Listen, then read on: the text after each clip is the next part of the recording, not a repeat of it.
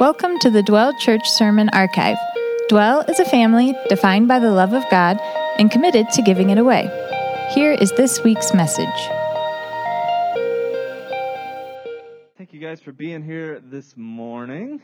Good to see you all way back there. For those of you guys watching online, there are 10,000 people here.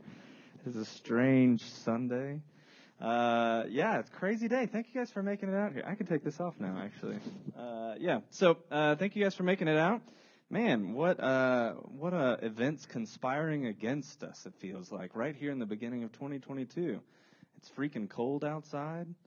I don't even know if that's necessarily an event, but we're treating it as one. You got the Omicron going on. Man, it's out there. It's a thing now, apparently. We thought we were done with COVID. I feel like the next 10 years of our life might just be thinking that we're done with COVID. But here you are, because you guys are the most spiritual, and I'm proud of you. Thank you. Thank you for being here.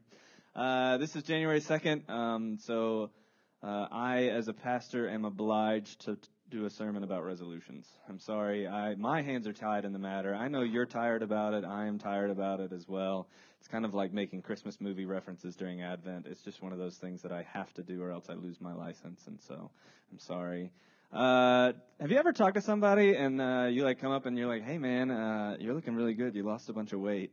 You're looking really healthy, the healthiest you've ever been. And they go, yeah, I had a New Year's resolution. Has that ever happened in the history of humanity? You get a few months in, somebody's looking really trim, and you're like, how'd you do it?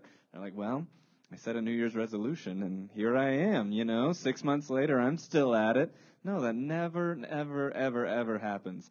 I'm really bad, actually. I've given up completely on setting them because I don't even just remember them 3 weeks in. It's not like I've, failed at them already. It's like I've forgotten that they even ever existed.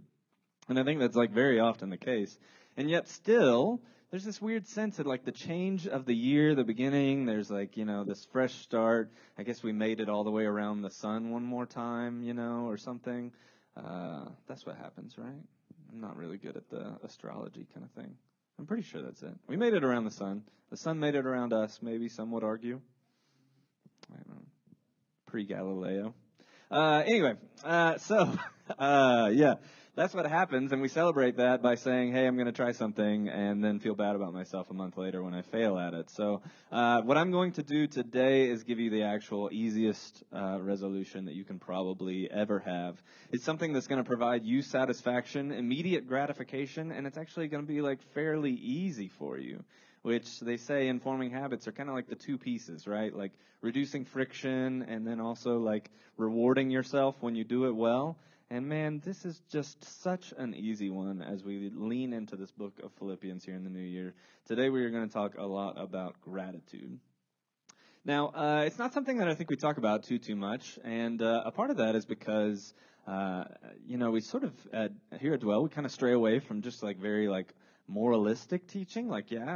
We believe the Bible teaches us how to live, but it also sort of teaches us a little bit more than that, and it teaches us how to be and who we are and about God and all of these other things. And so very seldom will you come in and I'll be like, hey, today we're talking about kindness. Here's 3 steps to being kind, But what's strange and what strikes me really about this passage particularly as we lean into the book of Philippians is the way in which Paul here starts off the entire book by being incredibly grateful to the people that he is writing to. Now remember, Paul writes most of the New Testament in the form of these epistles where he's writing these letters to different churches across the known world at the time, and he wastes. Now remember, writing was very taxing and expensive back then to do. And then also, this is a few years into sort of Paul's ministry here. He's written a few of these letters already. He knows how important these are going to be. They're going to be passed around from church to church. It's unclear as to whether or not he knows that this is sort of going to become foundational scripture for us at some point. And yet, he still uses a paragraph, and even more throughout the rest of the book. But at least this beginning paragraph he uses to just say, man, I am exceptionally grateful for you guys. And that's the way that he starts this book. You'll find as we go through Philippians that a lot of this is not so much just Paul saying, hey, here's how you ought to live and here's 3 steps of how to do it. But instead, a lot of the book of Philippians is Paul saying, hey, I'm going to show you how I'm actually living my life. I'm going to show you how it's going for me. I'm going to actually model this by what I say and what I tell you that I'm doing and everything like that.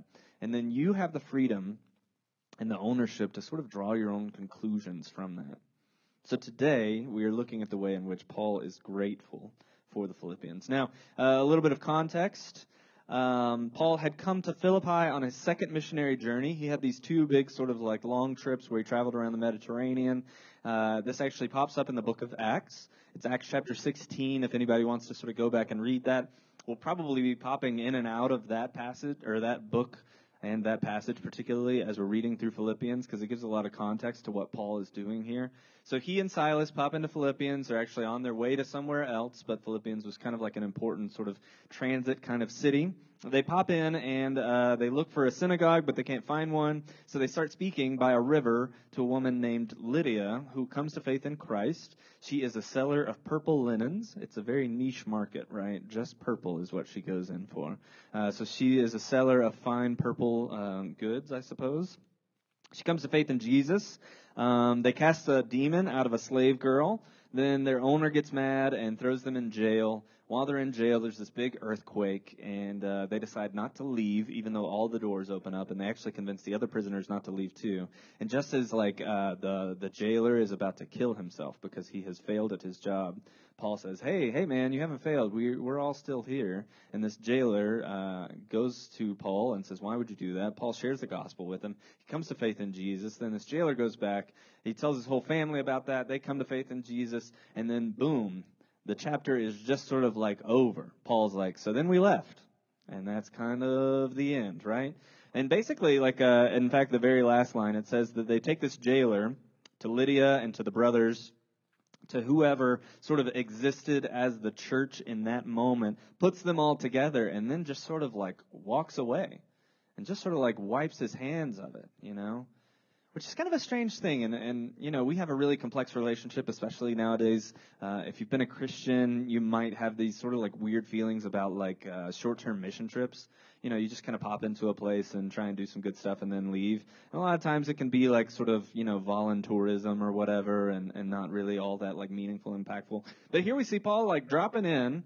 He meets just like a few people. We really just get these three stories, Lydia, the demon-possessed girl, and then them in jail. And then boom, there's a church there. And then 10 years later, Paul is hanging out in Rome. He's actually in prison during this time. And 10 years later, he writes this letter to the Philippians to let them know just how grateful he is for them.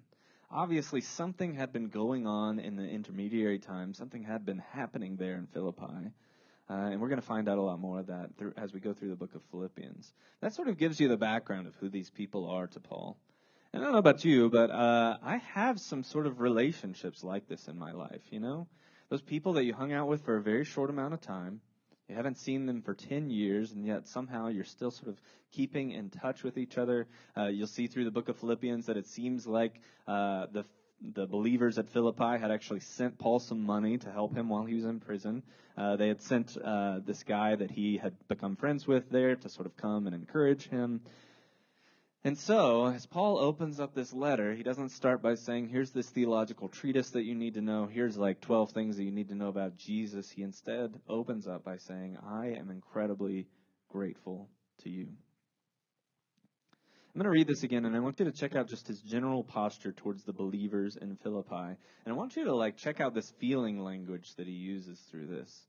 It's kind of unlike Paul. Paul can be kind of severe at times, and this is far and beyond his most joyous letter. Look at the ways in which he describes the way that he feels about these Philippian believers. Paul and Timothy, servants of Christ Jesus, to all the saints in Christ Jesus who are at Philippi with the overseers and deacons, grace to you and peace from God our Father and the Lord Jesus Christ. I thank my God in all my remembrance of you, always in every prayer of mine, for you all making my prayer with joy because of your partnership in the gospel from the first day until now. And I am sure of this, that he who began a good work in you will bring it to completion at the day of Jesus Christ. It is right for me to feel this way about you all because I hold you in my heart, for you are all partakers with me of grace, both in my imprisonment and in the defense and confirmation of the gospel. For God is my witness how I yearn for you with all the affection of Jesus Christ. And it is my prayer that your love may abound more and more with knowledge and all discernment, so that you may approve what is excellent and be pure and blameless for the day of Christ, filled with the fruit of righteousness that comes through Jesus Christ to the glory and praise of God. What a generous and beautiful way to feel about people, right? Paul doesn't open up by saying, hey, you guys should be more grateful. He just opens up by showing them the way that he very naturally lives his life. None of this feels forced, does it? Like this all just sort of like flows. It's like stream of consciousness. He just sort of like bounces from one like beautiful and poetic phrase to the next just to be able to tell people how thankful he is for them. I think what this is meant to show us, and bear in mind here that Paul had been a Christian for years now, and it had been a full-on decade since he had left the Philippians, right? So Paul is actively persecuting the church. He's working hard against them. Then he goes down this road to Damascus, has this transformative experience with Jesus, becomes a follower of Jesus. Then he goes on this first missionary journey, and then he goes on this second missionary journey. And then he goes to Rome, and he's stuck there, and he's in prison, and he writes this letter to the Philippians. And it's sort of now this case where he's not a new believer anymore. He's not still just trying to figure out like what Jesus is and what he's all about. And he's now been a believer for a long time. And because of that, it has actually shaped him to where he becomes this very, very grateful person. This person who writes this huge letter and writes in the very beginning this sort of poetic description of just how grateful he is to God for these people. And I think that if this tells us anything, I think it tells us something of the posture of Christians, something of the way in which we ought to look at the world. That Paul here, having been a Christian, having loved God and having done his work for many, many years, has now become an exceptionally grateful and generous person. And this is not necessarily how I would describe most Christians. In fact, last night we were at the airport, and it was as awful as you might expect, actually. We land at like 7:30 after our flight had been delayed from Atlanta. We land at 7:30 and get off the plane at 9:30. Which, for those of you guys keeping track of the timeline, not ideal, not great. Then we hop off, and Sarah's like waiting on the bags. I go and shovel out our car in negative 18 degrees wind chill, which I didn't even know was a thing, you know? Like, I was like, humans can't live in that. And then I saw a guy walk in with shorts, and I was like, all right, I guess I'll be all right. So while I'm doing that, Sarah's like grabbing the bags, and I don't know if you guys have ever flown to and from Atlanta. It's kind of the worst. I mean, we like Atlanta a lot, but something about that plane ride. And, you know, I'm one of those people. That's the terrible thing. Like, I know I fall into this category, too, but, man, there's some interesting folks flying back from Denver to Atlanta. And so Sarah's hanging out at the baggage claim. She's standing near the little desk. It's like snowy and icy outside. Everything is backed up like mad. And this lady comes up to the desk and she's like, do you know where the Denver bags are? We need the Denver bags. And the lady behind the desk is like, well, it's pretty icy out there. It should be coming up on this carousel at some point. We don't even know. And they're like, can't you do anything? And she's like, I'm sitting here at a desk. I'm not riding one of those weird little tiny trucks, right? You know how people get. Like, you just get mad and you just want to yell at somebody, and so you just find the nearest person. I also, while I was in the Atlanta airport, man, I'm really trashing Atlanta. Atlanta's fine if you want to live there. While I was in the Atlanta airport, this one husband and wife walked up to the cop who's directing traffic, right? This is a police officer, right? Not someone with a green vest working at the airport. They walk up and they say, hey, do you know where the shuttle is? And the cop was like, I think it's down there. The husband says, hey, do you know where the shuttle is? The cop says, hey, I think it's down there. And the wife walks up and she says, it's not down there. And the cop is like, you ask me for help. Like, what are you guys even doing? Anyway, so Sarah's standing there at this checkout, or at this counter next to the bags. And this lady says, hey, when are the bags going to get there? And so they just start like complaining. And then finally, this is the most beautiful and terrible part. Finally, the bags start rolling down the carousel.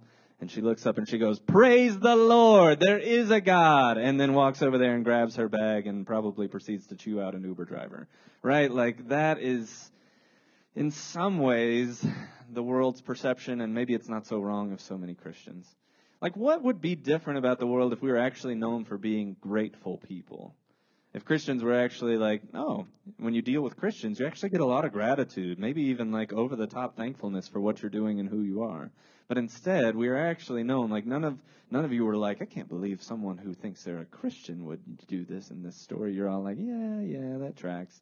That sounds about right. It's sad, really. You know, different companies have different like perceptions and cultures around who they are. They sort of build that into who they are. If you're at Chick-fil-A and they don't say my pleasure when you say thank you to them, then you should just walk out of that Chick-fil-A immediately because it's a sham. It's not a real Chick-fil-A, right? Like that's how they operate. And I think as Christians here, at least in Paul's example, as we see from his life, this is the way in which we ought to be known for being just absurdly grateful people. And if you think about good Christians that you do know, if you think about people who have been following Jesus for a long time, that you trust a lot, that you love a lot, that are chasing hard after Jesus, are they not the most grateful people? Like, are they not the most, like, kind and generous with their gratitude kind of people out there? I remember I was hanging out with one of my mentors over this past month at some point, and I was just, we were, like, getting up from dinner, and I was about to say, like, man, thank you so much for investing in me. Like, you don't have to waste any of your time to do this. And we stand up, and before I can get into that, he goes, man, I just want to say thank you. Thank you for allowing me to, be a part of your life and do all this stuff. And I'm like, no, thank you. Like, I am a sham that is wasting your time. I am this schmuck out here who is just taking up what you could be doing with your valuable time. My time is worth nothing, right? Like, if I wasn't here, I'd be wasting it on something else. And instead, you have allowed me to actually be here, making it sound like this is some really like important person. He's a great guy, and I was glad to be in his presence. And instead, he is thanking me. I think this is a marker that you're going to find in Christians. And I thought about this a lot as to why that would be the case, right? I'm always trying to think through, like, if, Scripture tells us that we are to live a certain way, why in the world would Christians be any better than anybody else at this? And I think it comes down to this one simple idea. At the very heart of Christianity, at the very heart of everything that we are as followers of Jesus, we are people who have received something that we did not deserve. We are people who have been given something that we could have never earned, that we couldn't bring about of our own power and authority. And Paul says that it's actually right for him to feel this way. You see this in verse 7. It is right for me to feel this way about you all because I hold you in my heart. For you are all partakers with me of grace. So it is right for me to feel grateful. It is right for me to feel good. It is right for me to feel thankful to you all because I hold you in my heart. For we are all, you and I are all partakers of grace.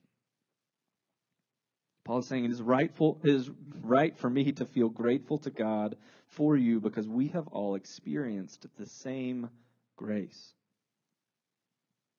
This is the same kind of vibe of those, like, you ever see, like, on the news or something, there's, like, a chain on a drive-thru where somebody's like, yeah, I'll pay for the guy behind me, and then they pay for the guy behind them, pay for the guy behind them. Have you guys ever seen this, Becomes this, like, 200-car long. That last guy that pulls up is like, I was just getting a sweet tea. I don't know if I should. The next guy ordered a nugget tray. I don't know if this is possible for me, right? I do always wonder how it ends, because by the end, those drive-through people have to be like, so we're at 198, and that guy's like, I just had a coupon. Anyway, you've seen that, right? It's these people that something really good and kind and gracious happens to them, and then they pass it along. That's exactly what Paul is talking about here. He says, I can be grateful to you. I can be thankful, and it is a good and right thing for me to feel this way about you all, because you, like me, are a partaker in grace. You are someone who has experienced the grace of Jesus Christ. Follow this line, because I was a sinner and didn't deserve anything. So a sinner just means someone who is working outside of God's good and perfect plan for humanity, working against what God wants for us. Because of that, the God of the universe chose to send his son down to die for me. And it's important to note that. It's important to carry this simple idea around in your head that you didn't do a single thing to deserve being welcomed into the family of God. You didn't do a single thing to deserve being a follower of Jesus. You didn't do a single thing to earn your salvation. Being a person who sort of like lives and exists off of the kindness of someone else shapes you into a more grateful person. And that is exactly what each and every one of us as followers of Jesus are. That moment, even in the slightest of moments, when you start thinking to yourself, like, I'm a follower of Jesus because I was smart enough to make this choice.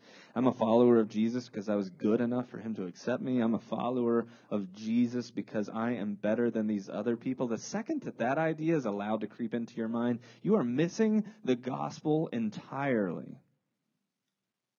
The gospel is built around the idea that you bring absolutely nothing to the table. We bring sin, we bring death, we bring rebellion against the God that is trying to save us. We bring pain. And what God gives you in exchange is eternal life with him. The only response then to this great and good gift is actually gratitude to God, his thankfulness.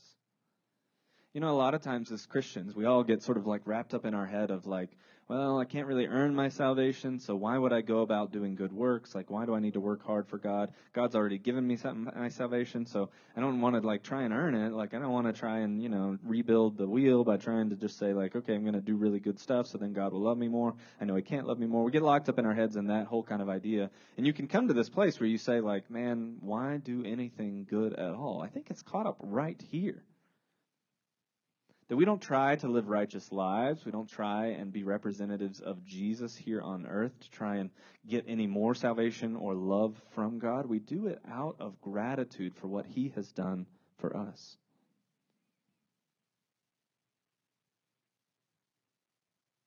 The only response to this good and perfect gift of God is gratitude. And the best thing is that it doesn't require anything from us. That's why I think it's a pretty good New Year's resolution if you're into that thing. It really does not actually require a single thing from you. You don't have to have any money to be grateful. You don't have to have any extra time to be grateful. You don't even have to like study anything. There's no training involved. You don't even have to sort of like be you don't even have to call yourself a Christian. You don't even have to like have any sort of like affiliation with anything at all to be grateful. All it requires from you is just sort of the willingness, the effort to take that extra step and to be thankful. I've realized actually over these past few years, I think I have become a more grateful person. Yes, you can all hold your applause. That sounded really like prideful. I'm thankful that you guys will allow me to be a little prideful. I realized over these past few years, especially in church planting, I exist and I am allowed to do my job here at Dwell Church, and we are allowed to be Dwell Church based solely on the kindness of so many strangers. So many people from around the country are actually contributing their hard-earned, let's just talk about money right now. Let's not even talk about the other efforts that are being put towards this, but just specifically in the realm of money, that there are people around the country right now who are giving just so they can see this kingdom of God mission here at Dwell Church come to fruition. And I realized, while they're not just, putting money in my pocket, and they're not just, giving me directly things, but they're giving it to Dwell, and then because of that, I'm allowed to have my salary and everything like that. Like, I realized that, that means that I sort of exist just because other people are kind and generous with their money, because other people are convicted and believe that, God is doing something here and want to be a part of it by giving, and that's just... I bring all of that up. I know it's kind of sort of weird to sort of tease that out, but what it's made me realize is that my only response to each and every one of those people, as much as I could try and earn it and pay back, as much as I could try and be man, thanks for what you've done, my only response ever is just gratitude. That's all I have to bring to the table in these relationships, right? And so part of even traveling around when I visit, church partners and stuff is just going there and saying, man, thank you, thank you, thank you. Very much like Paul, who's just sort of received some money from this Philippian church, and he's writing them this letter to say, man, I am exceptionally grateful for you. That is the posture that it puts us in. And I realized that the reason why it was difficult for me over the past few years to actually be able to wrap my mind around that is because that is not how so much of the rest of the world works. If this were any other startup and these were just regular investors, then my sort of response and responsibility to them would be giving them a return on their investment. And we considered that. I talked it over with the finance team that, the people who gave to Dwell early on could get a portion of tithes later on. And they said, no, that's not cool. Churches don't really pay out like that. There's not a good ROI happening there. No, there's nothing like that. There's nothing that I can just sort of do to be able to repay these people. And I think in a lot of our sort of like American mindset of like, man, you got to work hard and earn your way and you got to work your way through and you got to make it happen yourself. Nobody else is going to do it for you. When you end up in a situation where your only response to someone is just being thankful, you feel like you owe them something. You feel like, man, I am indebted to this person somehow. And yet, if we, like Paul, are people who are recipients of something that first and foremost we could have never earned, if we are recipients of the grace of Jesus Christ, something that we could not have brought about ourselves, then we live our entire lives in light of the fact that we have been given something that we can't repay, and we must sort of reconcile with that idea. If, like Paul, someone who's a follower of Jesus has invested in you, which they have just by virtue of you being a part of Dwell Church. There are people out there who are supporting everything that happens here. But I'm sure if you think back, if someone has ever told you about Jesus, if someone has ever shared that, even if it's a family member, maybe it's a Sunday school teacher from when you were growing up, maybe it's a friend who actually invited you here, man, we ought to be living our lives in such profound, beautiful, and holy gratitude towards those people. My admonition and my hope for you this year is that you would be grateful in two ways. And I've already given my rant about resolutions. Don't plan that you have to do it the whole year. Maybe just try it this afternoon. Maybe you just want to write one thank you note. Maybe like the lowest possible input that you could do. Now look, I very seldom do the guilt trip, but I'm going to do it right now. I'm going to bust it out. I could actually call you out by name right now, so look out. I will do it, all right? Here comes the guilt trip. The lowest possible response to a sermon that you could possibly have is just this afternoon sending a text to someone just saying thanks. You could literally just say thanks. You might even just do a thumbs up emoji, all right? I'm making this the lowest guilt trip possible, okay? Just shoot somebody one of those. I don't know if there's an emoji that means thanks. Maybe the prayer hands. Anyway, that is the lowest possible thing. And I say all that to say, the reason why I'm justifying my guilt trip is because, man, if we just come in here and you guys listen to me ramble and sort of give me sympathy chuckles for 30 minutes every Sunday, then we're all wasting our time. If this doesn't change the way that we live, then I'm not really sure that there's any point in any of this. I actually got some sympathy chuckles for that joke. That was delightful. Anyway, man, maybe it just looks like over this afternoon as you're sort of chilling or cleaning your house or something like that, you actually call up somebody and say, hey, thanks for your impact in my life. I know this is weird and it's coming out of nowhere, but my pastor gave me a guilt trip, so I had to do it. Maybe over this next week, you try and find different ways for the people that are regularly and actively supporting you, whether it's the barista at your coffee shop, maybe it's your spouse, maybe it's even your kids, to just say, man, I am thankful that you are my kids. I am thankful for what you do and how you build our family. Maybe it's actually thankful to your parents. I mean, many of us have just come back from sort of traveling to visit family or seeing family somehow, and so saying thank you to the people that are in your life. That's my sort of challenge to you. Take a second and actually see what that would look like. Take a second and see what that would look like to actually interact with those people on that level. And the beautiful thing about this, and why I think it's possible as a New Year's resolution, is because I don't think anybody's going to come back next week and be like, Josh, you led me astray.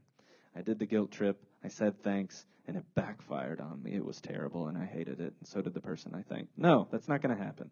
This is the easiest resolution of all, and is actually going to shape you to look more like Jesus. And the last challenge that I have for you. So the first challenge is thank someone for anything. That's all it really is. But especially if someone has helped point you towards God and has been leading you somewhere to actually do His will. Thank them. Thank them for that. The last challenge is simply this. Thank God for everything. If you notice, Paul opens this entire passage in verse 3 by saying, I thank my God in all my remembrance of you. So for as much as he is looking at these people living in Philippi and saying, I am thankful for you, thank you for what you do, he is starting off the entire thing by saying, thank God for what he is doing in me and through you and through our relationship. I am grateful for you, and I am grateful to God. Lastly, I want to leave you with another passage from Paul. This is Colossians chapter 3. Verse 15 through 17. He says, and let the peace of Christ rule in your hearts, to which indeed you are called in one body, and be thankful. Let the word of Christ dwell in you richly, teaching and admonishing one another in all wisdom, singing psalms and hymns and spiritual songs with thankfulness in your hearts to God. And whatever you do, in word or deed, do everything in the name of the Lord Jesus, giving thanks to God the Father through him. Thanks for listening. We hope it brought you closer to Jesus and more in touch with the world around you. Being a Christian in today's culture can be hard. Fortunately, he gives us the gift of community through his church. So we would love to invite you to join us for one of our Sunday morning gatherings or for one of our weekly small groups. All the details you need can be found on our website, dwelldenver.org.